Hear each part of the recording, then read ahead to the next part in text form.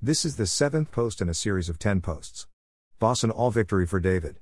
Sometimes, it was defeat, when we read David's Psalms, we're ever tempted to set David on a pedestal and think of him as some kind of superhuman hero. We should read about David and Bathsheba.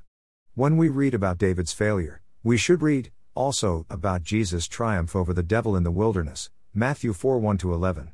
When we think of David as a great king, we must, also, think of Jesus. He's so much greater than David. He's our great Savior.